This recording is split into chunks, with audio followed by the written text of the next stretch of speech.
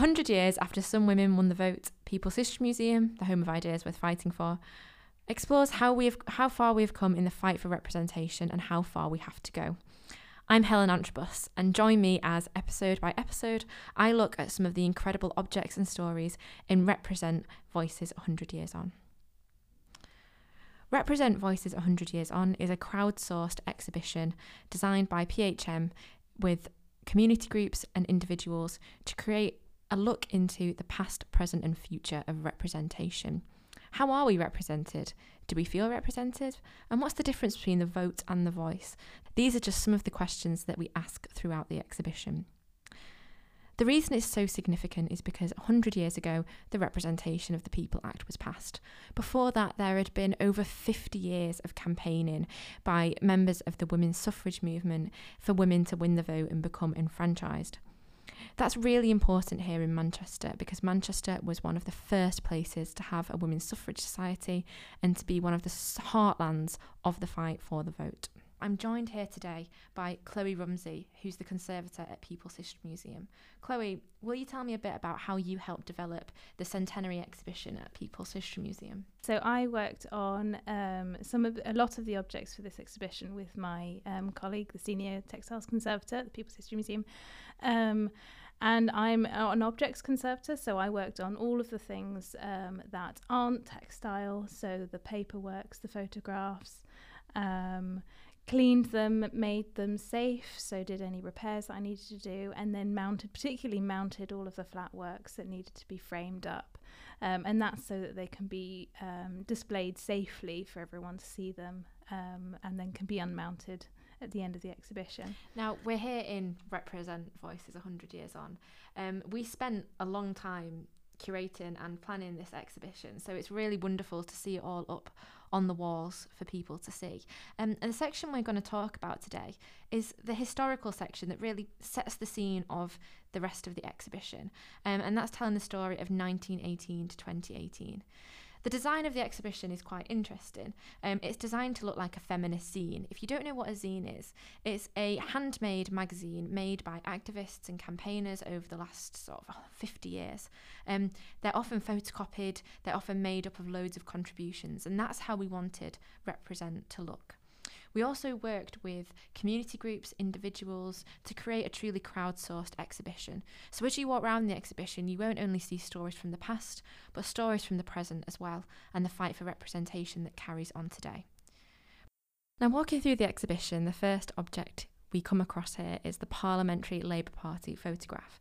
Now, this photograph represents the first ever Labour Party MPs who were voted in 1906. Even though the Labour Party had been active for a number of years before this, this was the first time that they'd actually been voted into Parliament. And the photograph really commemorates this sort of significant moment in Labour and working class history. Chloe, does it surprise you to know that this photograph is the most representative Parliament had ever been? Yes, because I can only see differences in facial hair. They're all men. I see a lot of men in this photograph. There are no women. They're different ages. Some of them are sitting down, but no variation really. The variation actually comes from the fact that they're all from very diverse working class backgrounds. So even though we wouldn't see this as representative today, certainly not in our sort of how we would want Parliament to look today, because it is just a lot of white men. Actually, because of their working class backgrounds, it made it more representative. On the subject of facial hair, though, that man in the middle of the photograph is Keir Hardie, and he was the leader of the Labour Party, and he was a huge advocate for women's suffrage. And when he first went to visit a woman called Selina Cooper, who's a very, very significant suffragist, working class suffragist from Lancashire, her daughter Mary thought that it was Father Christmas. That is amazing. So that is a really Keir Hardie, Father story. Christmas. But because he, like I say, he's a huge supporter of women's suffrage, and to have that as a leader of a party who have seats in the House of Commons, that's a big deal. He can really start to advocate women's suffrage. And in our main galleries, we've got the first ever minutes of the Parliamentary Labour Party, which are kept very safely on permanent display in main gallery 1 at People's History Museum. And on the list of things they have there, you can actually see women's suffrage is amongst the minutes of things they've been discussing So we know that they really brought it into the heart of Parliament as very active supporters of it. Now, you spent a lot of time working on this photograph, didn't you? I did, yes. I mean, there's a lot of conservation one can do on photographs, and photographs as a type of museum object. But for this one, in this case, I was mainly just rescuing it from a really, really bad mount. It is still stuck to the back of a really horrible fibrous backboard, which I haven't removed because it's very dangerous for it. But on top of that was another piece of hard board, of a hard compressed fibre board, stuck to the front of the photograph at the sides as a mount. And that was basically very, very acidic, which was accelerating all of the different types of deterioration that happens with photographs. What sort of deterioration is that? Well, you can see around the edges, actually. There's a difference in colour. You can see where that old mount used to be. And it wasn't the original mount. I think it was probably stuck on there in about probably the 40s, maybe, just by style. And you can see the line where that's been overlying the face of the photograph, cutting off some of the actual image itself. And if you look really closely, you can see there's a sort of slightly metallic looking iridescence, and that's called silver mirroring. And what that is the deterioration through humidity and oxidization has actually caused part of the substance on the surface of the paper to make the photograph deteriorate and then gather on the top layer. So it actually obscures, as the silver particles obscure the actual face of the photograph. That sounds really terrifying. It can be really, really, really bad. It's not too bad with this one. There's been a bit of fading, but you can generally see the rest of it. It's just an interesting way of looking at objects. Now, we have the photograph again on our main galleries, but it's actually a print of the photograph. It's a replica. So it's really exciting to have the original on display for Represent Voices 100 years on. It's really nice to see original. Now, you might be wondering why this part of the gallery, this sort of section that tells the story of what led to the Representation of the People Act being passed, starts with a group of white male politicians. But it really tells a story of what was happening inside of Parliament. Now, on the outside of Parliament, there were groups such as the National Union of Women's Suffrage Societies, the Women's Social and Political Union, and the Women's Freedom League, really fighting for the right to vote. And they weren't really being taken seriously in Parliament. It wasn't until the acceleration of militant action from the WSPU, Emmeline Pankhurst's group of militant, non-politically associated suffragettes, as they became known, started to really increase pressure on the government. But one couldn't have succeeded without the other. One of the big questions we've had this year is, what won the vote? Was it the militancy of the suffragettes, or was it the peaceful, law-abiding petitions of the suffragists? And the truth is, they sat hand in hand. Chloe, do you know where the term suffragette comes from? I don't. So the suffragette, which has become quite a popular term, it became a popular term. It was actually meant to be an insult, as a way to describe the WSPU, who were causing all sorts of problems and getting themselves arrested. But they really embraced it. They reclaimed the word in a way, and that's why we know them as suffragettes and the law-abiding NUWSS as suffragists. And we're about to move on to a very, very exciting object in the exhibition, which really illuminates the history of the women's suffrage movement. It's an object that's quite close to both of our hearts, isn't it, Chloe? It is. We've spent the last year nurturing and getting very excited for this to go on display, haven't we? We have, yes. So yes. It's very exciting to be talking about it today. Now, as we walk around the exhibition, we pass photographs and prints that tell the story of the historic fight for representation. Some of these go as far back as the early 1800s. There's stories of Chartists, there's stories from Peterloo, there's even some stories from conscientious objectors in World War I, which you can hear about in a later episode of the podcast. But the object that we end up standing in front of is the Manchester WSPU banner. The banner is absolutely beautiful. It doesn't quite fill the wall that it sits on, but it's so vibrant and so colourful that it feels like it fills the space. It's rich, deep purple velvet, and it's edged with a white, sort of almost off-white fabric now. And it's emblazoned with the words Women's Social and Political Union, first in the fight, founded by Mrs. Pankhurst in 1903. Emmeline Pankhurst founded the WSPU in Manchester, so to have the Manchester Suffragette banner here on display this year is one of the most important things we could have done in this exhibition. But it wasn't all plain sailing. This banner hasn't been lovingly cared for by the museum for the last 20 years, waiting for this moment. In fact, it's had a very, very exciting recent history, and it's become somewhat of a celebrity. Chloe, can you tell me the story of this amazing banner and how it came to be in our collection? I can tell you parts of it. Yeah, it's a very long story, and I think we don't really know bits of it. What I can say is that it was kept in a filing cabinet. As far as we know, it was kept in a filing cabinet for 10 years in a charity offices. And now I have to say, this filing cabinet must have had extremely stable environmental conditions because it's in such beautiful condition. It was folded with the velvet, the beautiful face side, the velvet of the banner on the inside, so only the back of it was exposed, and that's protected it from light, from water damage. We see water damage on the back but not on the front. Dust, anything you can think of that damages fabrics, basically it's been protected from that, and that is just one of the that's a stroke of luck, really, that was done, because the back is quite badly deteriorated, but the front is just, it could have been used 20 years ago. And the banner has so many beautiful key features. Can you tell me about some of them, such as the embroidered lettering and the tassels? Because the People's History Museum has one of the biggest collections of political banners. I certainly have never seen a banner like this before in our collection. Is there a reason why it looks so different from the other banners we have in?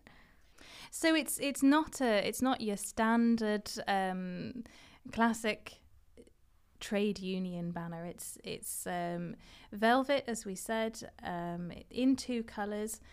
If you think ecclesiastical banner, then that's so like it could have been made for a church, cathedral. It's got that so it was made by Thomas Brown and Sons, and they were quite famous ecclesiastical furnishers. It has an impression of great pride and great reverence in what it actually represents. Now, you use the word reverence, and I think that's fantastic for me to then jump on and talk a bit about the history of the banner, because reverence, it holds in its stead the words first in the fight, founded by Mrs. Pankhurst. This banner was actually made for a very important event. It was made for something called Women's Sunday. Now, this happened on the 21st of June in 1908. 500,000 men and women gathered from across the country to hear Emmeline Pankhurst and her WSPU speak. There were over 20 platforms in Hyde Park, so you could go to different ones to hear different speakers. The one from Manchester was one of the biggest platforms and had some of the most significant speakers on it. Now, I'm from Manchester, and I think it's a very Mancunian thing to do to remind the rest of the country where exactly the suffrage movement started. They very proudly emblazoned first in the fight on this banner to remind everybody that Manchester were the first ones in this battle and they were going to carry on fighting. Now, the colours here, we talked about the rich purple and the white, which has faded slightly, hasn't it, Chloe, over time? The white hasn't. The white has become dirty over time with handling, and that's one of the nicest things about it, actually. Some people think, conservation means making things all clean and bright and sparkling again, but what we've done with this is actually retain a lot of the soiling all of the soiling that has occurred on the white, that's visible on the white, because there's hand marks on it. There's areas where you can imagine women holding it up. Particularly on the top left side, there's an area where it looks like it's been gripped by a palm. It's that kind of thing that we wouldn't want to remove. That is fantastic, and I love seeing these colours on this banner because they're more significant than I think we originally realised, because on this Women's Sunday, this is the first event that those famous suffragette colours, green, white and purple, are ever used. Wow. The green stands for hope, the white for purity and the purple for dignity. There is a big myth going around at the moment that it's actually give women the vote, green, white and violet, and that's not true. The colours were devised by Emmeline Pethwick Lawrence, who was another Emmeline who was a huge advocate of women's suffrage, and she was one of the leaders of the WSPU, and she was the one who kind of thought up these colours, and she records very clearly that these are the reasons she thought up these colours. So to have a banner in those colours, this was probably one of the first ever banners made in the suffragette, green, white and purple.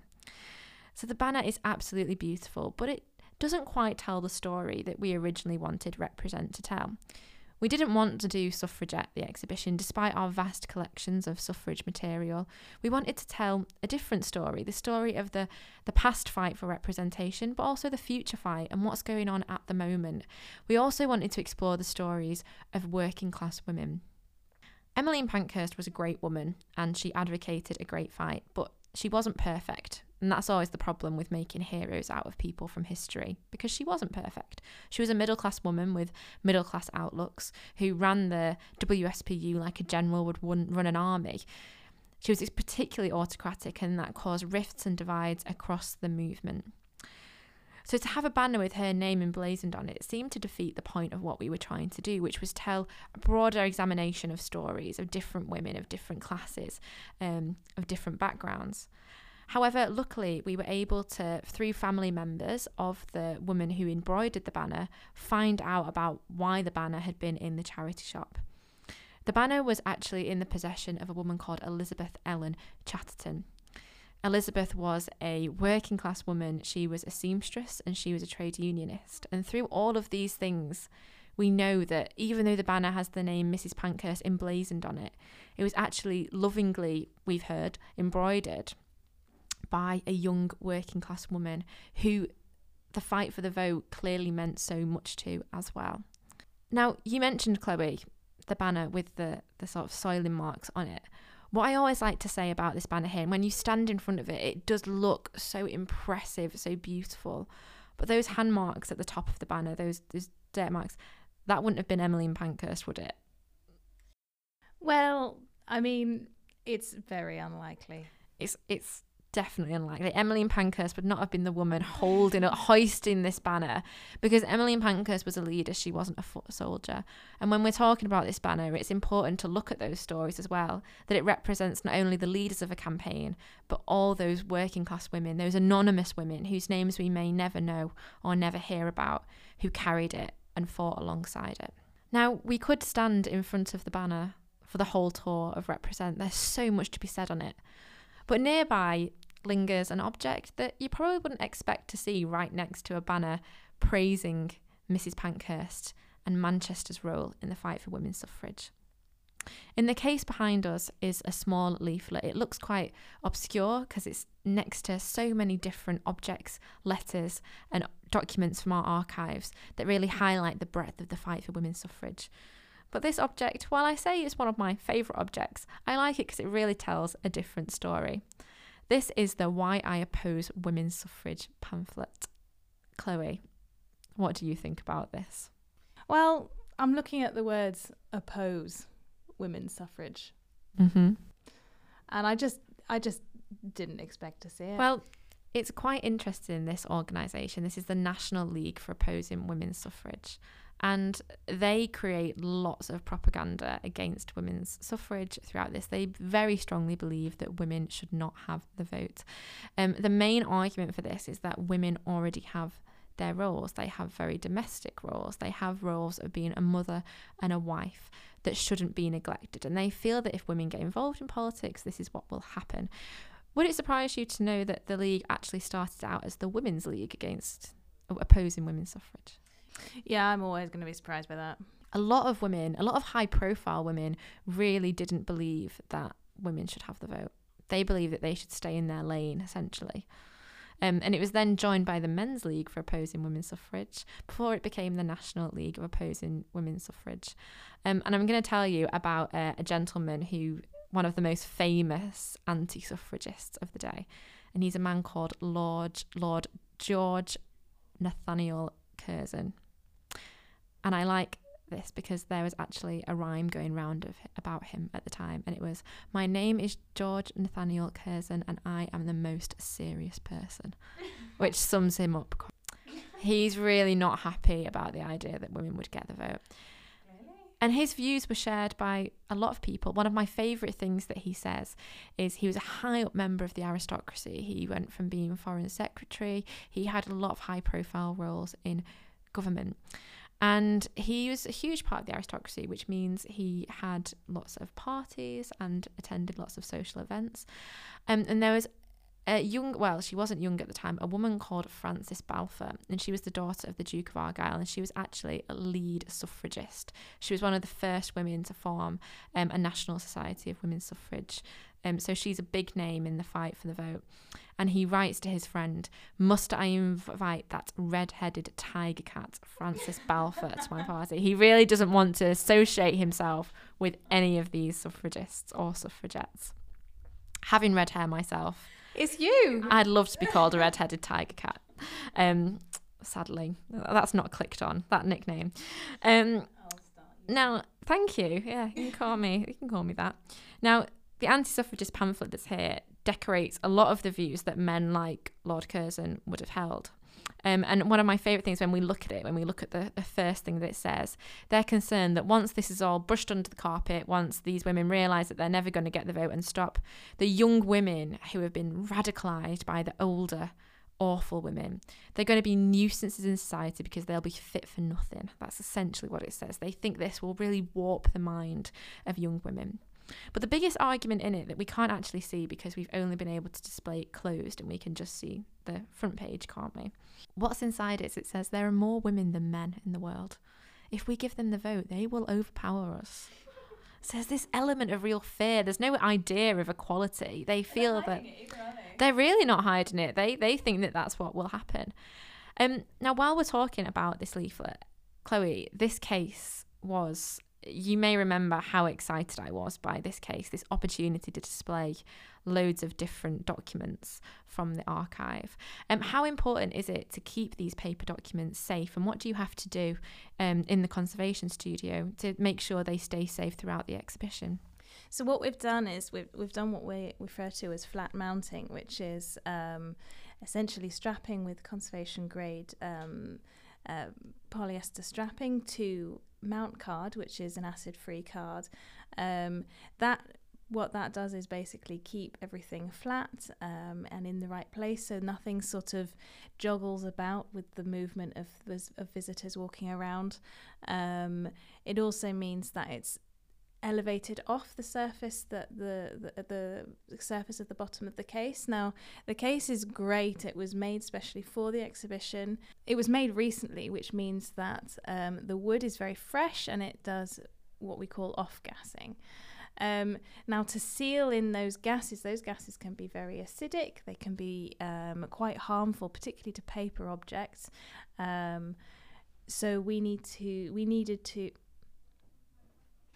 So what we did was we used a very fine solution of a type of conservation grade glue that we use, and I painted that onto the bottom of the case. Before the objects went in, I painted 2 layers on, which means that basically it seals up any of those gases from escaping, and it allows us to control the environment slightly more.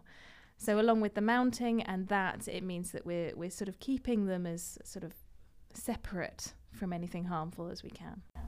So objects like this anti-suffrage leaflet stay safe for much longer and we can protect them, because what I love about these objects is that, and hopefully you'll agree with me, is that they look like they've been handled. You can tell that they've been read and used. These aren't just copies that have been kept in an archive for 100 years. These would have been passed around. Exactly. So this object here, it's in fine condition. I would refer to it as stable in my conservation speak. There's an area at the top left that is slightly torn, but everything else is fine. It is worn though, and it's soiled, and you can see marks on it from where people have handled it and opened it. And you can tell particularly from the hinge area that it has been used and handled a lot in its time. I really like the idea. We often think, when we think about the suffrage movement, of all the leaflets and propaganda they printed. We don't often remember that there was a very prominent anti-suffrage league, and I really like the thought of men like Curzon and other normal working class men and women who would have been part of this league, swapping reading materials and sharing literature. Keeping it on the kitchen table. Oh, yeah, making sure that they were really advised against a lot of working men, and the leagues particularly targeted working class families by saying, if you let your wife run off and become a suffragette, she will abandon your household. It's almost as bad as your wife having an affair. It's that comparison. But despite Lord Curzon's efforts, as we walk down the case, now we walk past some fantastic objects that I wish I could talk to you about now, but we walk to the next object we're going to talk about, which is probably the most important in the exhibition. Now, it sits alongside every other paper object in this case. It's quite unassuming, it's small, and it's not grand at all. But the object that Chloe and I are now standing in front of is the representation of the People Act. Now, the Parliamentary Archives have a copy of this, and theirs has ribbons in it. Ours does not have ribbons in it.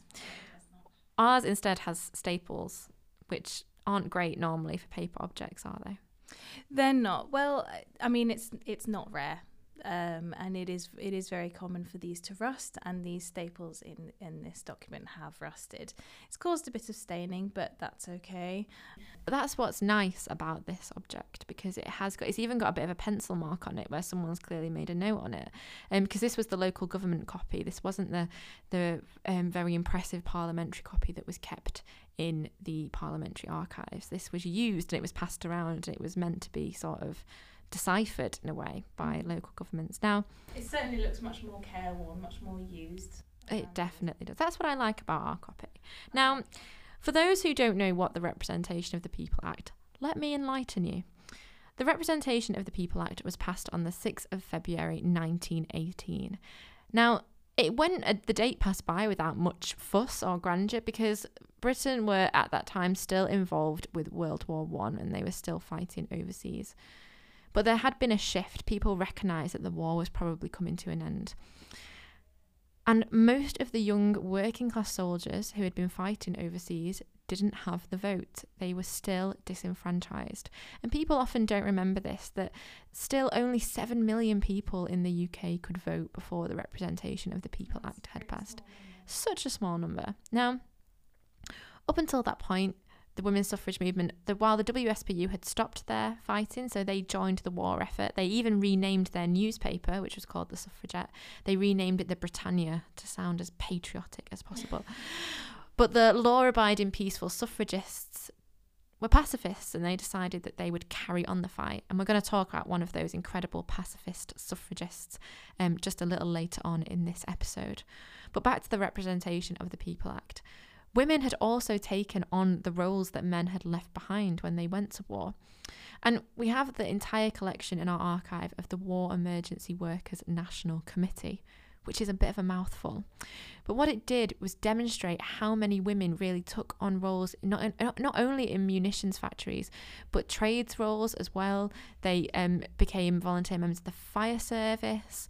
They really did take on the roles of men and demonstrate that they could do them just as well.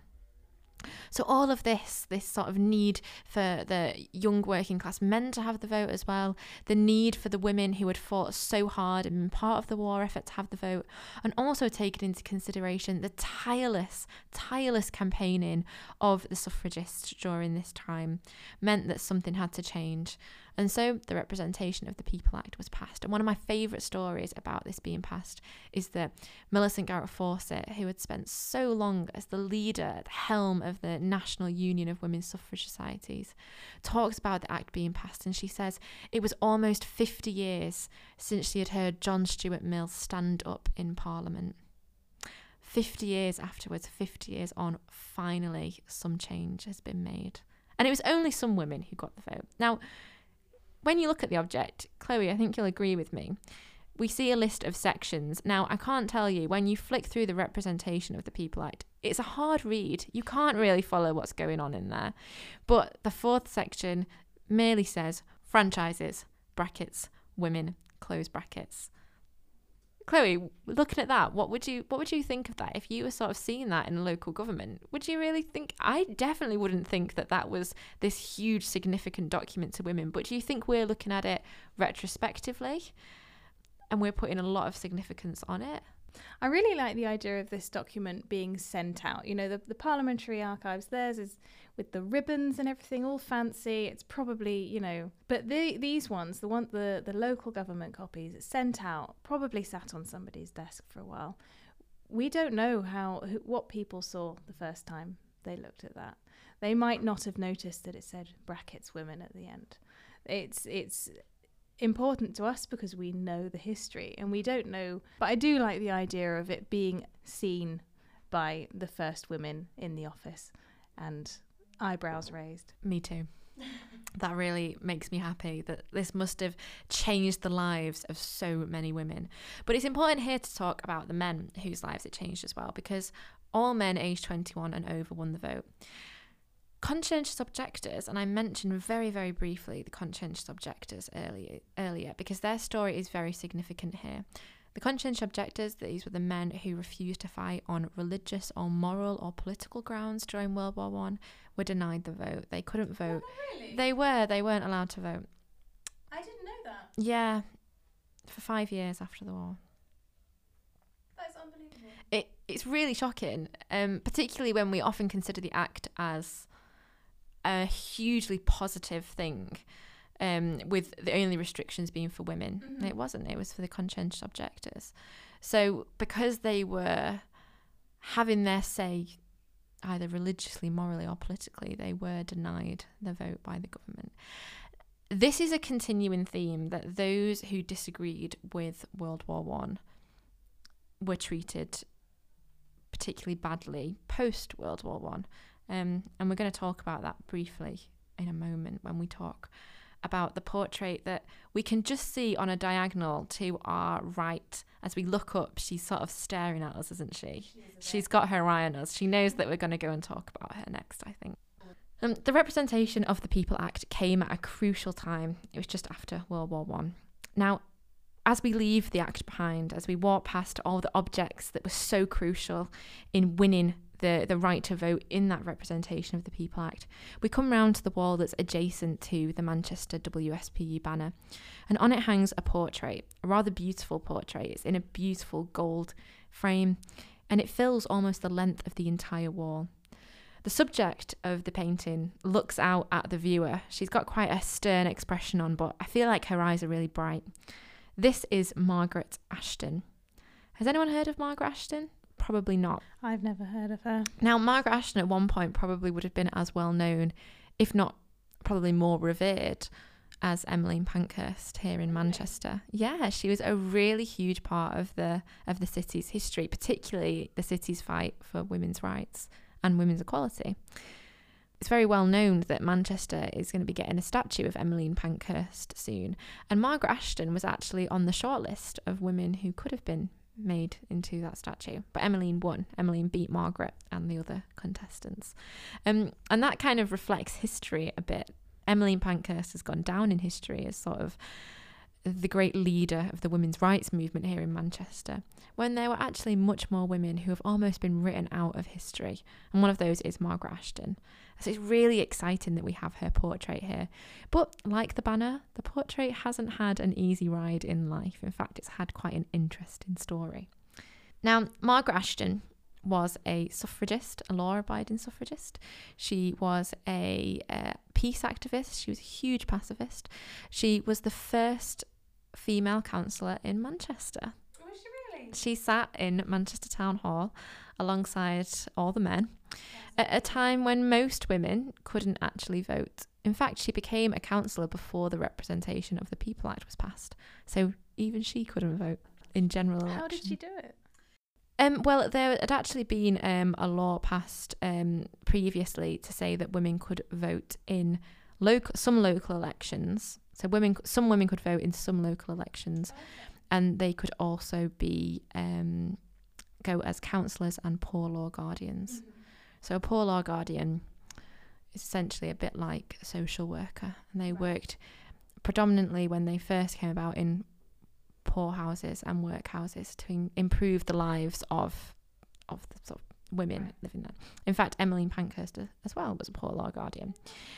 But Margaret Ashton, so she was all of these things. She led a remarkable life. She was a trade unionist, so she was a huge member of the trade union movement, a huge supporter of the trade union movement.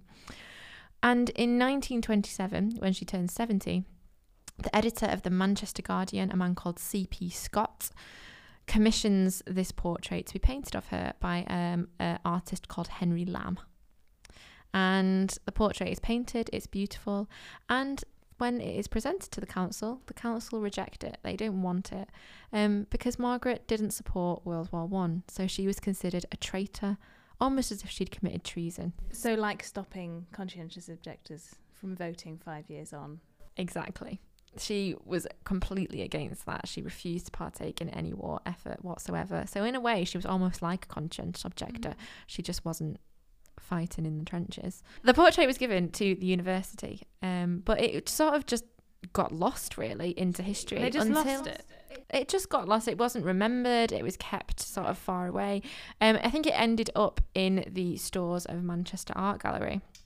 But it wasn't until 2006 that a historian called Alison Ronan sees reference to the painting in the papers of Margaret Ashton. So the papers of Margaret Ashton, you can actually access. They are at Central Library here in Manchester. Now, Margaret finds a reference to this, and she goes on what I like to describe, but isn't the professional term, an Indiana Jones-like hunt for the portrait. And she finds it, and after she finds it, it is rehung to great acclaim in 2006. When it was rehung in Manchester Town Hall in 2006, it was the first time a portrait of a woman had ever been in Manchester Town Hall, and that was 2006. So Margaret Ashton's story, we're really lucky to have the portrait on loan, I should say, very kindly loaned to us. The Town Hall is currently closed for renovation, which is why we have the portrait, and we've been able to loan the portrait. It's great that we have it on display because it really demonstrates the responsibilities of museums and galleries and archives in finding these stories. We did it successfully with Elizabeth Ellen Chatterton, the woman behind the banner, and we're doing it now with Margaret Ashton, a woman so significant to Manchester's radical and suffrage history. It sort of demonstrates that World War I was not kind to all women. World War I had given women the opportunity to step into the shoes of the men, to become the workers, to really demonstrate what they could do. But Margaret Ashton, unfortunately, suffered the consequences of not supporting the war. And as a result, we almost lost her story entirely. The Representation of the People Act changed the lives of so many and would change the makeup of Parliament forever. In the next episode, I'll be exploring the vote. What it means to vote now, what it meant to vote then, and what happened when women finally were allowed inside the House of Commons. Thank you for listening, and thank you to Chloe for being such a fantastic guest. Represent is on until the 3rd of February 2019, and when you visit, make sure you take loads of pictures of the fantastic objects we have and share them with the hashtag Represent. You can find us on Facebook, Twitter and Instagram with the handle PHMMCR. The Representation of the People Act changed the lives of so many people, and it would change the makeup of Parliament forever. In the next episode, I'll be exploring the vote, what it means to vote now, what it meant to vote then, and what happens when women finally were allowed inside the House of Commons. Thank you for joining me this episode, and thank you, Chloe, for being my guest and talking about the incredible conservation that's done at PHM. Thank you. Represent is on until the 3rd of Feb 2019. So when you do come and visit, make sure you share all of your pictures with the hashtag Represent. And you can follow us on Facebook, Twitter and Instagram with the handle @PHMMCR.